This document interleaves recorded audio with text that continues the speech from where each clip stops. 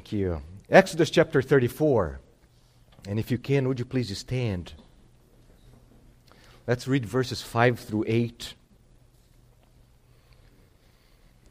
says, "The Lord descended in the cloud and stood with him right there.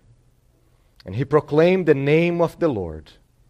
The Lord passed before him," referring to Moses, "and proclaimed, the Lord, or Yahweh, Yahweh, a God merciful and gracious, slow to anger and abounding in steadfast love and faithfulness, keeping steadfast love for thousands, forgiving iniquity and transgression and sin, but who will by no means clear the guilty, visiting the iniquity of the fathers on the children and the children's children to the third and fourth generation." And verse 8, "And Moses quickly bowed his head, his face towards the earth, and worshipped." Please be seated. Oh Lord our God, we cry out as Sam was praying. We say amen. Speak to us, help us. Let the words of my mouth and the meditation of all our hearts be pleasing to you, Lord. It's in Christ, His precious name, that we pray. Amen. Amen. I have series in my mind to preach, but for the past 2 weeks, the Lord has been placing my heart to preach and teach about forgiveness, to do a theology of forgiveness. And some might be saying, why forgiveness? I don't believe that we have mastered the subject of forgiveness, and we will never master. We will actually be praising forgiveness for all eternity. And I was thinking about how it would be fitting for our church to just pause the different series that are in my mind, the books of the Bible that I'm going to preach through, and honestly help all of us to understand better the subject of forgiveness. Think about the different situations in our lives that we went in the past, that we have been going, and that we will go through. So, as an under-shepherd, I think it would be vital for us to think about the topic of forgiveness of sins. It's a beautiful subject, and yet it's very misunderstood. Very misunderstood. With our church growing numerically, and the type of church that we are, a church that's so deeply involved with one another, there's absolutely no way for us to not sin against each other. That's how it is. There is no way. We are going to sin. I have sinned against you. You have sinned against me. And that's just part of the Christian life.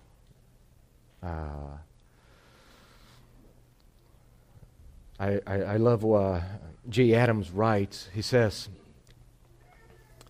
"Forgiveness is the oil that keeps the machinery of the Christian home and the church running smoothly. In a world where even those who have been declared perfect in Christ, they sin, there is much to forgive. Christians who must work together closely find themselves denting each other's fenders, now and then taking out a tail light or two, and at times even having head-on collisions. Under such conditions, forgiveness is what keeps things from breaking down completely." And we need this oil in the machinery of our homes and church to keep running smoothly. Amen? I was thinking about the topic of forgiveness, and that's certainly one of the most important topics in the Christian life. What is the Christian life but the life of the one who has been forgiven by Christ? There are only two types of people in the world: those who have been forgiven by Christ and those who are not. Forgiven and unforgiven. That's the only two types of people that we have in the world. I would say also that there are only two types of religions. the religion that says that man can somehow achieve his own forgiveness, justification by his works, and there's Christianity that says that forgiveness is accomplished by Christ alone. That's why we call Christianity the good news. Good news, there is forgiveness in Christ Jesus. Think about Christ as He's instituting the Lord's Supper to remember His life, His death. As He grabs the cup, He says, drink this, do this in remembrance of me, because this is my blood, my life that's shed for the forgiveness of many. That's beautiful.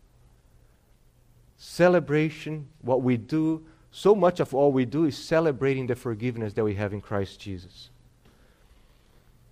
I love the Lord's Supper.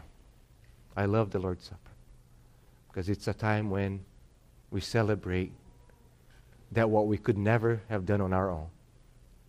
Find forgiveness before God.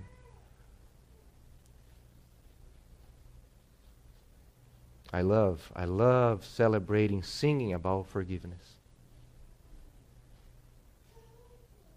I love the chorus, the verse. My sin, oh the bliss. What a glorious thought. My sin, not in part, but the whole, is nailed to the cross, and I bear it no more. Praise the Lord, praise the Lord. Jesus says that He came to accomplish forgiveness of sins. And that's why forgiveness is necessary, because there is sin. J.C. Ryle, he says, all people need forgiveness, because all people are sinners. He that does not know this knows nothing. It's the very ABCs of Christianity. We are all great sinners. There is none righteous, not one. All have sinned and come short of the glory of God. Romans 3:10 and 23. Sinners we were born, and sinners we have been all our lives. We must either be forgiven or perish everlasting. And then he says, sin is the family disease of all the children of Adam. Why does the difference is between the nations of the earth? They have always been found to have one great mark in common. Europe and Asia, Africa and America, Iceland and India, Paris and Peking, all alike have the mark of sin. The eye of the Lord looks down on this globe of ours as it rolls around the sun and sees it covered with corruption and wickedness. What God sees in the moon and stars, in Jupiter and Saturn, I cannot tell. But on the earth, I know that He sees sin. And that's why forgiveness is so vital and so important. We all here desperately need forgiveness. We need the forgiveness of God. We desperately need the forgiveness of God. We desperately need the forgiveness of one another. Amen? And we all desperately need to forgive others. So it's a desperate subject, I would say. Thinking about the importance of forgiveness, and it's amazing how the book of Revelation says that right now in heaven, the hymn, and for all eternity, we are going to be singing about forgiveness of sins. So it says in Revelation 5:9, worthy are you to take the scroll and to open its seals, for you were slain, and by your blood you ransom. That's another word for forgiveness. You ransom people for God from every tribe and language and people and nation. And this heavenly hymn is the fulfillment of David's hymn in the Old Testament, Psalm 32. In Psalm 32, under the Old Covenant, they would be singing, blessed is the one whose transgression is forgiven, whose sin is covered. Blessed is the man against whom the Lord counts no iniquity. And the solution is found in the Lamb of God. That's what they're singing in heaven. Think about the Christian life, as we were talking about. It's lived in the community of God's people. God saved us and He placed us in a community of people. And think about that. we have not yet been glorified. We sin. We sin. Think about God's plan, His wisdom, because He saved us. According to Romans 8, He predestined us, He saved us to be conformed to the image of whom? His Son. And right now, we are going through the process that's called what? Sanctification or Christification. We are becoming more and more like Christ. Amen?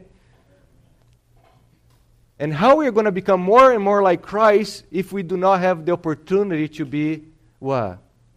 Forgiving. And forgive others when others sin against us. If we don't have people sinning against us,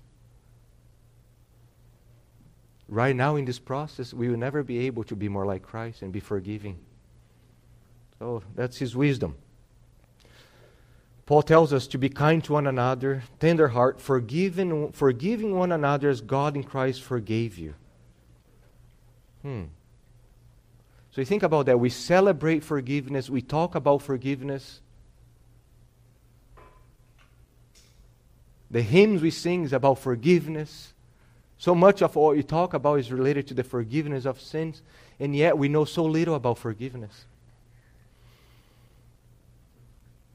If someone was to ask you, what is forgiveness according to the Bible? Suppose somebody comes to Hannah and says, Hannah, what is forgiveness? You talk about forgiveness of sins. What is forgiveness according to the Bible? Sam, what is to be pardoned by God? What is that? How would you answer?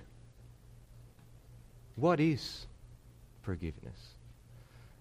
And then there are so many questions behind that. Think about, what does it mean for God to forgive a sinner? What does forgiveness mean according to God's Word? You see, in our society, forgiveness, it's okay. It's okay. Is that what forgiveness is? Is forgiveness unconditional or conditional? Does God forgive unconditionally? Am I supposed to forgive someone who has not repented of his sins? Or am I supposed to just forgive everyone? It doesn't matter. On what basis does God forgive sin? If we are forgiven of our sins in Christ, why do we need to keep confessing our sins and repenting and crying out for forgiveness of sins? How about guilt? Christians who spend their lives immersed under the guilt of past sins. Is that biblical forgiveness? A person who spends his life immersed in guilt from past sins, does a person like that understand biblical forgiveness? How about what we hear so often? I just cannot forgive myself. You just need to forgive yourself. Do we find in the Bible anything about forgiving yourself? I forgiving myself? I need to forgive myself? Or God has to forgive someone? Or I need to forgive others? Or I need to embrace God's forgiveness in my life? If we must always forgive unconditionally, what's up with church discipline? Why do you have church discipline? If you're just simply to forgive and forget, like we hear so often. What is that biblical? Forgive and forget. Is that in the Bible? Are you supposed to forget things? How am I to forgive my brothers and sisters? When should I overlook an offense? Because the Bible says it's the glory of a man to overlook an offense.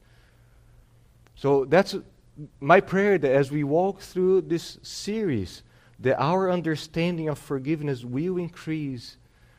That first of all, we will be humbled before the Lord that He has forgiven us. And that we will grow in the understanding of forgiveness. And we will forgive, be forgiving, and understand how precious this subject is. That's my prayer as we walk through this series. So my goal, just so you know, as we are going through the sermons, my goal is today just to have an introduction. We're going to have an introduction about forgiveness, how forgiveness has a central theme in the Bible and how it's a central theme in the character of God. The next Lord's Day, Lord willing, I want to trace a biblical theology of forgiveness from Genesis to Revelation, how the theme of forgiveness is developed. So that's my hope. And then once the doctrine is established, once the theology is well grounded, then we can move to the practical aspects. See, because people want to come and always ask the practical things. So they want the windows, they want the doors, but you need to have the foundation first of all. That's how Paul does in his letters. First the doctrine, first the theology, and then what? The practical aspects of the theology. Okay, so that's my goal. So for today, we are going to be looking at the importance of forgiveness in the Word of God, and then the importance of forgiveness in the character of God. So I would say that as we look about the importance of forgiveness in the Bible, I would say that the drama of redemption, the whole story of the Bible, is the story of a forgiving and holy God making the way for His people to dwell in His presence by forgiving them of their sins against Him through the sacrifice of the Messiah. So that would be the basic plot of the Bible. What is the Bible all about? So that's one of the ways of looking at the Bible. The story, the drama of a forgiving God with a sinful people, and He's making the way to forgive these people of their sins against Him, and He forgives these people through the sacrifice of the Messiah, the Son. Okay? We will see later, even today and next Lord's Day, how the main idea behind forgiveness is not forget. The main idea behind forgiveness is to bring the person back into God's presence, to dwell under His smiling face. That's the main idea of forgiveness. Sin destroys the relationship, forgiveness brings the relationship back. So from beginning to end, the Bible shows the importance of forgiveness. You think about Genesis chapter 3. What do we have in Genesis 3? The fall. We have the fall. Sin is introduced. That's the sin coming into history. And as sin comes, what comes with sin? The necessity to be forgiven. And we see a God who is forgiving. Right in Genesis 3, He could have just destroyed human race and He would be righteous, holy, good, beautiful, majestic, just annihilating human race for their sin. And yet He chose to be forgiving. And He shows that He will forgive through the seed of the woman, the seed who will come to bring forgiveness. You think about as the development of the Bible, and that's my plan for next Lord's Day. But you think about the tabernacle, the temple. What is that? But it's God's institution for Him to dwell with His people and His people to find forgiveness. Where did they find forgiveness under the Old Covenant? Through the sacrifices. And where would they bring the sacrifices? To the altar in the temple, the tabernacle. So that's, and you see so much of the Old Testament is related to that. And there's so much of the prophets calling the people to repent. Repent. Why do they need to repent? To receive forgiveness. And that's why the prophets, the Lord bring to the prophets the vision of a new covenant. And one of the most glorious blessings of the new covenant is, I will forgive their iniquity, and I will remember their sins no more. That was one of the most glorious promises. You think about Isaiah chapter 40. So from Isaiah 40 to Isaiah 66, it's a new section in Isaiah where he's talking about now how God is going to bring a new exodus through the suffering servant. That's Isaiah 40 through 66. And it's amazing how Isaiah chapter 40 opens. It opens like that. Comfort, comfort my people, says your God. You speak tenderly to Jerusalem and cry to her that her warfare is ended. It's beautiful how he used the past tense even though it's in the future. Why? Because it's certain, will be accomplished. So he says, her warfare is ended and that her iniquity is what? Pardoned. That she has received from the Lord's hand double for all her sins. So now we start understanding why. For example, we come to the Gospel of Mark, and Mark opens his Gospel with a quotation from Isaiah 40. Why? That's the idea. With the coming of Jesus Christ, the expectation of forgiveness of sins has arrived. So, the fulfillment of the great expectation of forgiveness of sins arrives with the person of Jesus Christ. So the story of Jesus' life from infancy to ascension is dominated by the account of his mission to provide forgiveness. So, for example, as we move to the New Testament and we see in the life of Jesus, right, even before he was born, think about Zechariah, the father of John the Baptist. And here's what he says. The angel tells Zechariah, and you, Zechariah speaking prophetically about John, he says, and you, child, will be called the prophet of the Most High, for you will go before the Lord to prepare his ways. That's Isaiah 40.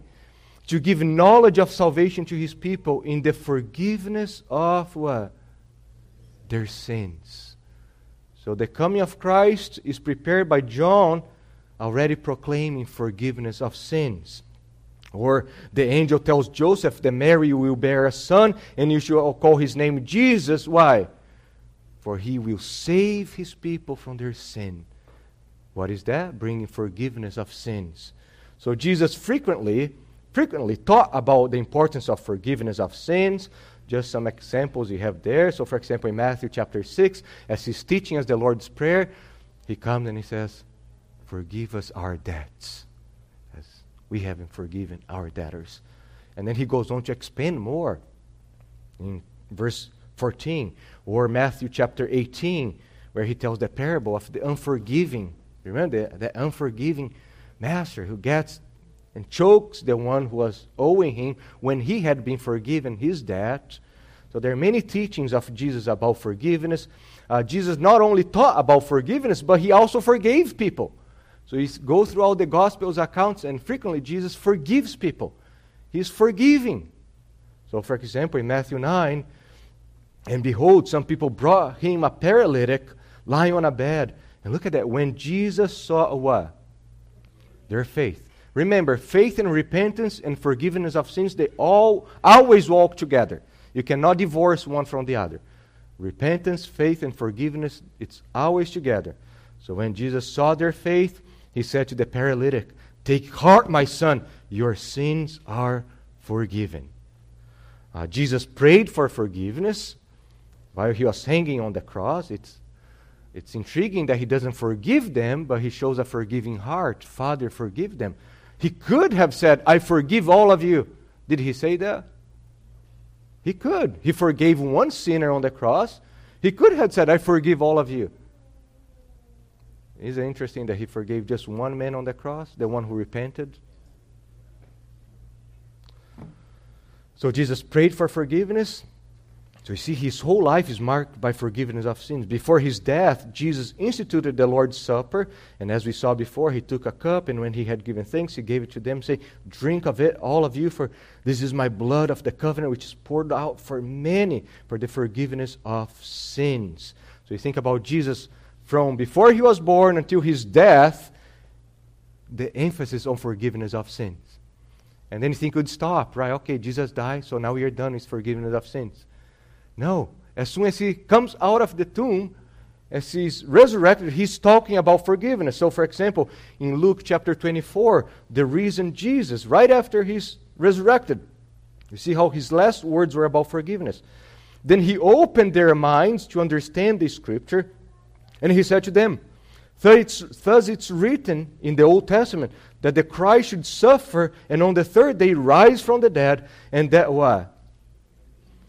Repentance for the forgiveness of sins should be proclaimed in his name to all the nations, beginning from Jerusalem.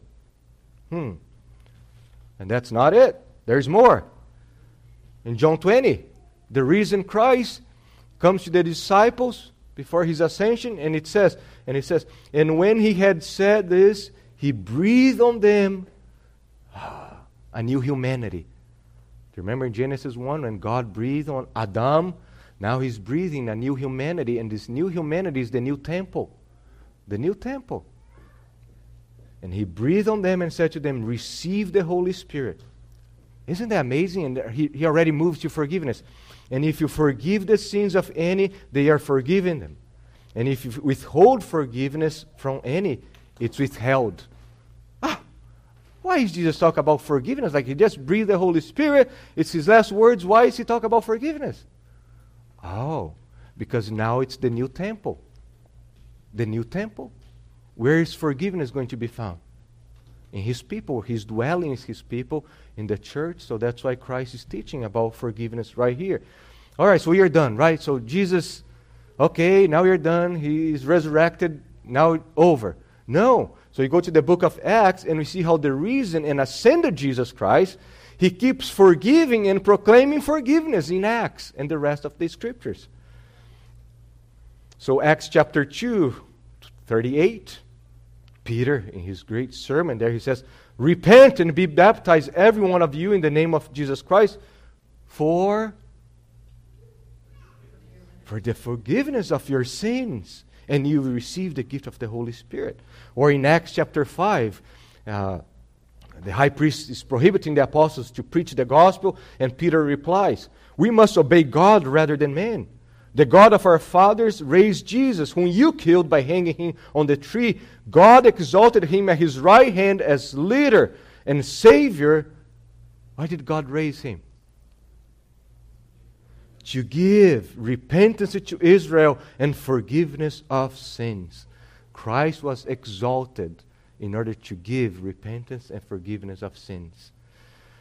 Acts chapter 10, at Cornelius' home, Peter says, to Jesus all the prophets bear witness, just like in Luke chapter 24, that everyone who believes in Him receives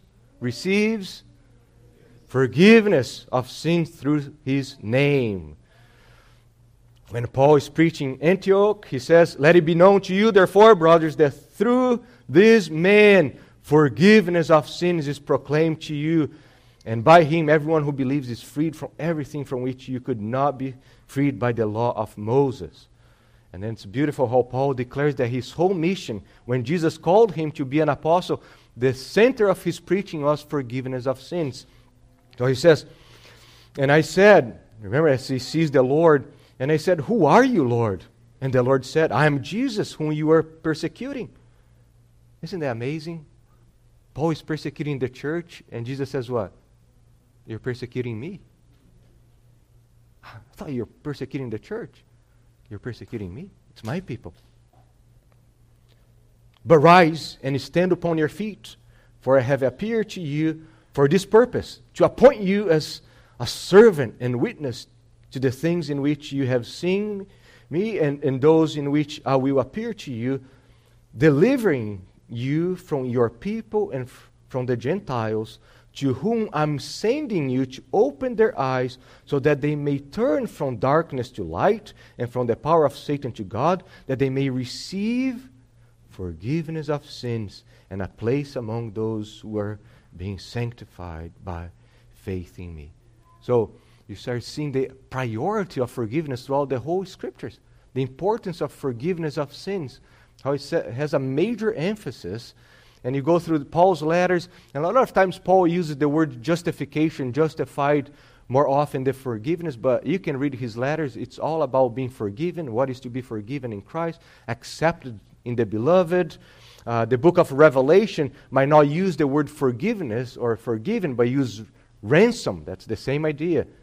And use imageries of being forgiven. So, for example, in the book of Revelation, the images of being forgiven are these beautiful pictures of Christians eating the manna, the new manna, or sitting at the table, they were forgiven, or wearing the white garments, that they were forgiven. So you start seeing the beauty of forgiveness throughout the whole pages of Scriptures.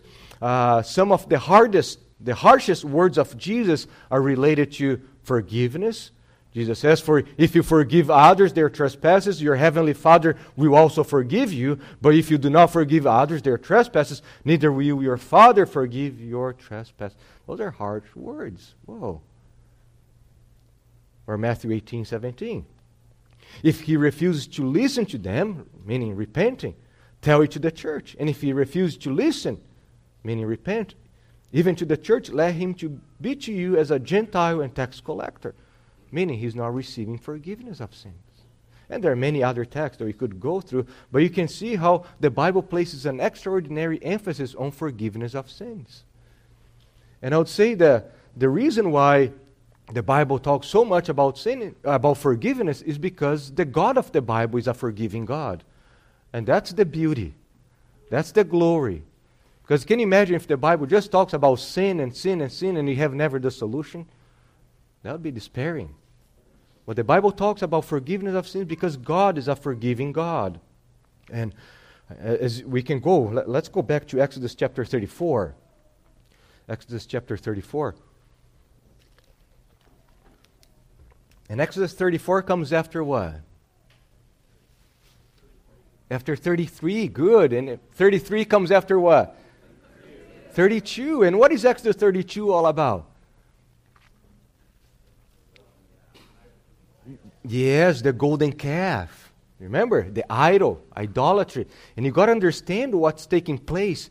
Chapter 19, chapter 20, God makes a covenant with Israel. He enters into a covenant. The groom is taking the bride into a covenant relationship. The groom is giving the house project. He's teaching them how his house is going to be like to bring, so he can live with his bride. And as he's giving the instructions, what happened? Right in the night of the marriage, the wife goes and commits adultery. Chapter 32. Chapter 33 is Moses as a mediator, intercessor, pleading God's mercy. And God says, all right. They can go. I'll take them to the promised land, but I'm not going with them. And what does Moses say? No, I don't care the land that we have. If your presence is not with us, that's going to be worthless. So you start seeing how forgiveness is completely related to the main subject of the Bible, that is to dwell in God's presence. So, Exodus 34. We know they sinned, they broke covenant, just like Adam. They look just like Adam. One scholar says that Exodus 34 is the theological center of the book of Exodus. And it's amazing how these verses, look at verses 5 through 8. The Lord descended in the cloud and stood with him there, and he proclaimed. Here's the Lord preaching the name, his own name, his attributes. The Lord passed before him and proclaimed, Yahweh, Yahweh, a God merciful and gracious, is slow to anger and abounding in steadfast love and faithfulness, keeping hesed, steadfast love, for thousands, forgiving iniquity and transgression and sin, but who will by no means clear the guilty. The glory of God, because God tells Moses that he will show him his glory, and his glory is revealed how? By the preaching, the proclamation of his own character. The glory of God is deeply connected to the proclamation of his own revelation. And these verses here, a God merciful and gracious, slow to anger and abounding in steadfast love. Honestly, that's the creed of the Old Testament. That's the statement of faith of the Old Testament. So from now on, every time somebody is going to talk about Yahweh, the Lord, they go back to Exodus 34. And they kind of quote the same verses here.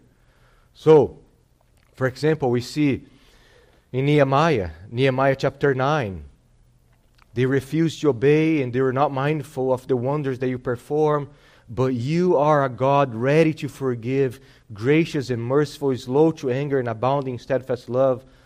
What is that? Nehemiah is going back to Exodus chapter 34. Or Psalm 86 that we read earlier this morning. For you, O Lord, you are good and forgiving, abounding in steadfast love to all who call upon you. Going back to Exodus chapter 34. Joel, even now declares the Lord, return to me with all your heart, with fasting, with weeping, and with mourning. Look at that, repentance. Rend your hearts and not your garments. Return to the Lord your God, for he is gracious and merciful, is slow to anger, abounding in steadfast love, and he relents over disaster, meaning he forgives sins. We start seeing how that passage in Exodus chapter 34 about God's character, a forgiving God, is going to be developed throughout the whole Old Testament. Moses is brought face to face with the reality that the God who called him, rescued Israel, and made a covenant with Israel is a very forgiving God. Forgiving God. And he says, going back to Exodus 34, he keeps his steadfast love, his chesed, for thousands, forgiving. And look at that. Moses says, iniquity, transgressions, and sins. 3 different words for sin. One word would be enough. But I like what Desmond Alexander, he writes. He says, the extent of divine forgiveness is underlined by the fact that Yahweh forgives wrongdoing, rebellion, and sin. The use of 3 different terms highlights the breadth, the extension of God's forgiveness.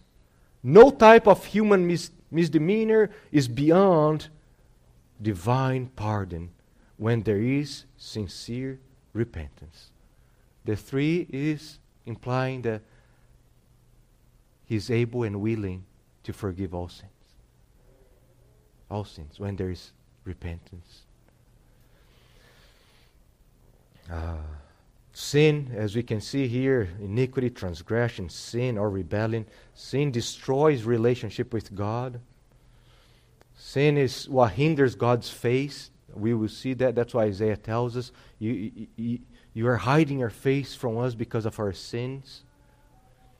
And it's beautiful how the word for forgiving, there they have forgiving. The word nasa means to cause, to move up, lift up, carry away, to take away. That's what the word for forgiveness, one of the words means.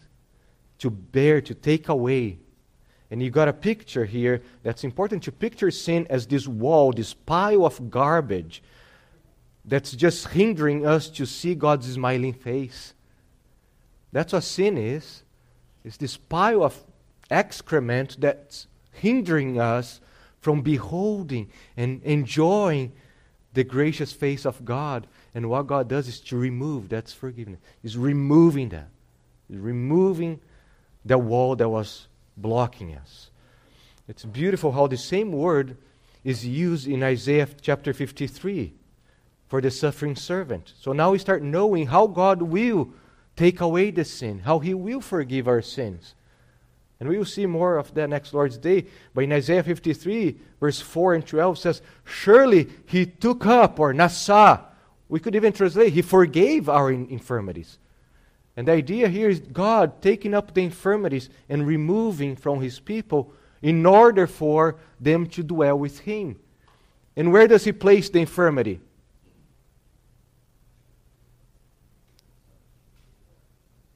In the suffering servant. He takes our infirmity, and what does He do with our infirmity, or with our sin? He places in the one who knew no sin.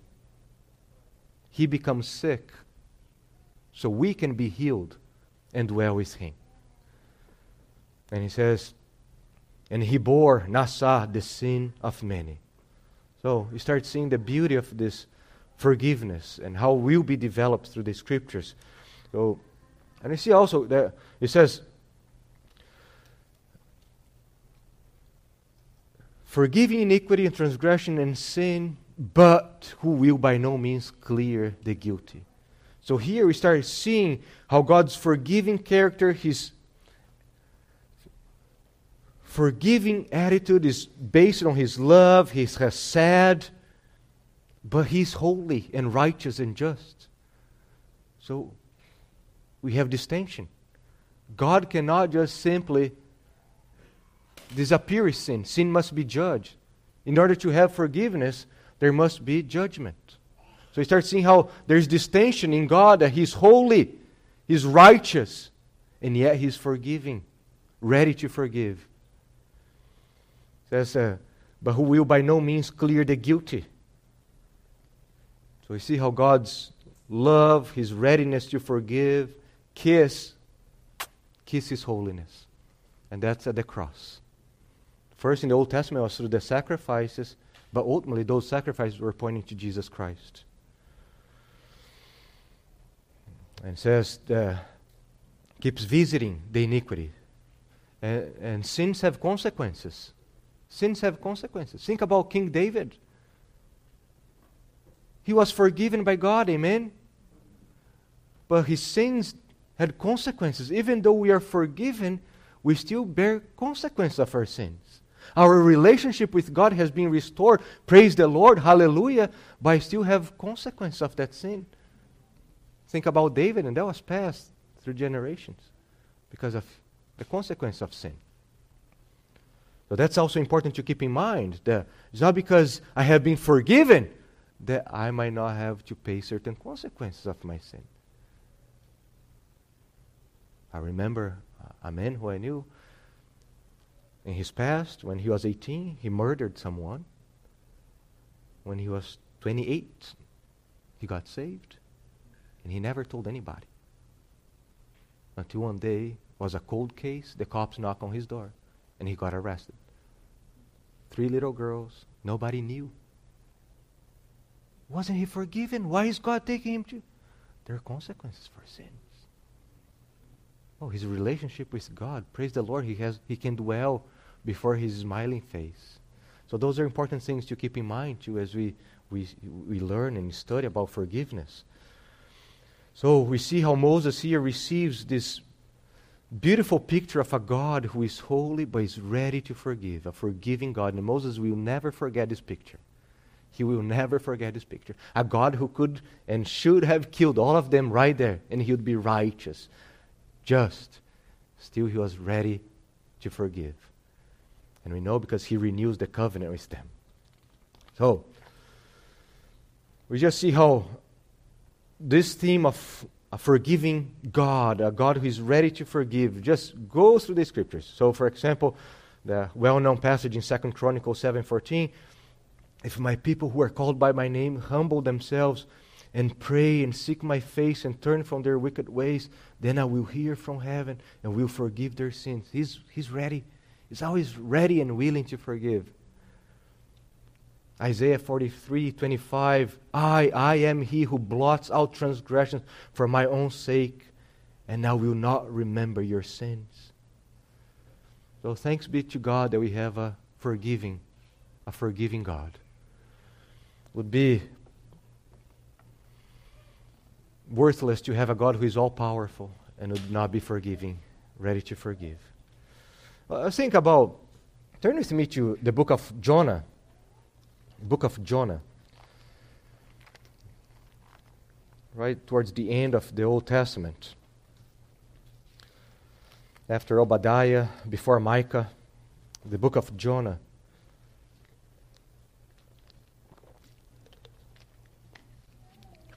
Because you see, this picture of Exodus chapter 34, it's a beautiful picture of a God who is so merciful, ready to forgive, and it's just permeates the rest of the scriptures.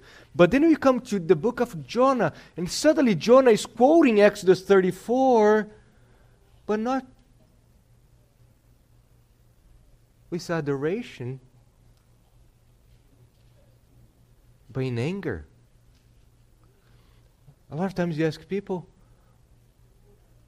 why didn't Jonah want to go to Nineveh? Why was Jonah so rebellious to go to Nineveh? And most people say what? Oh, the Ninevites were so violent. He was afraid. They were violent. The Assyrians were the most violent people in the earth. No. He didn't want to go to Nineveh. And he explains why.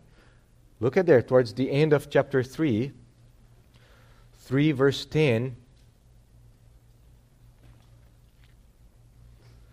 When God saw what they did, the Ninevites, and how they repented from their evil way, God forgave. He relented of the disaster that he had said he would do to them. And he did not do it. Repentance, forgiveness. But it displeased Jonah exceedingly. And he was angry. And he prayed to the Lord and said, "O Lord, is not this what I said when I was yet in my country? That's why I made haste to flee to Tarshish, for I knew that you are a gracious God and merciful, slow to anger and abounding in steadfast love and relenting from disaster," meaning forgiving. Therefore, now, O Lord, please take my life from me. He would rather die than to behold the forgiveness of God towards people whom he did not like. He did not like the Ninevites, so he did not God to be a forgiving God to them. And clearly, Jesus comes and he is the greater Jonah. He comes as the greater Jonah. Not only because of the death and resurrection picture, but because he's ready to welcome Gentiles into his kingdom. And you think about this character of God revealed to Moses, and then you come to the Gospels, and we know that the fullest, the clearest, the most lavishing, and the most beautiful revelation of God's forgiving character is then manifested in whom? In the Son. In John chapter 1 verse 18 says that Jesus exegeted. He did the work of exegesis. The Father. Showing the forgiving character of the Father in the Son. And as we saw, his whole life was marked by being forgiving others. The culmination of his forgiving life took place when he was hanging naked on a Roman cross, after being mocked, flogged, humiliated. He prays for forgiveness, and he forgave the criminal that was standing by him. That's beautiful. Here he is, naked, destroyed, humiliated, and yet ready to what? To forgive. Paul says, and you who were dead in your trespasses and the uncircumcision of your flesh, God made alive together with him, having forgiven us all our trespasses by canceling the record of debt that stood against us with its legal demands. This he set aside, nailing it to the cross. He disarmed the rulers and authorities and put them to open shame by triumphing over them in him. All our trespasses, not some, all our trespasses, all our debt was paid in full. Why? To bring us to the Father, to bring us into a relationship with the triune God. And that's what Paul is saying. There is absolutely no forgiveness outside Christ. It's only in him, through him, by him, that there can be removal of guilt. Oh, the guilt, the sin that hinders the relationship with the God of peace. It's all through Jesus Christ. No other way. No other way. Going back to Exodus 34, and just to finish here. Look at verse 8. As Moses beholds this forgiving God, says verse 8, and Moses quickly bowed his head toward the earth. And what did he do? Worshipped. And we have a much greater understanding of this forgiving character of God. Therefore, we should move much faster than Moses in bowing our heads and worshiping him. Jesus says that those who are forgiven much, what? Love much. Those who are forgiven much, worship much. Those who are forgiven much will forgive much. That's why it's so vital to behold the power of forgiveness and understand this topic. My prayer is that as we walk through this theme, that the Lord will keep pouring, anointing us with this oil of forgiveness. Amen.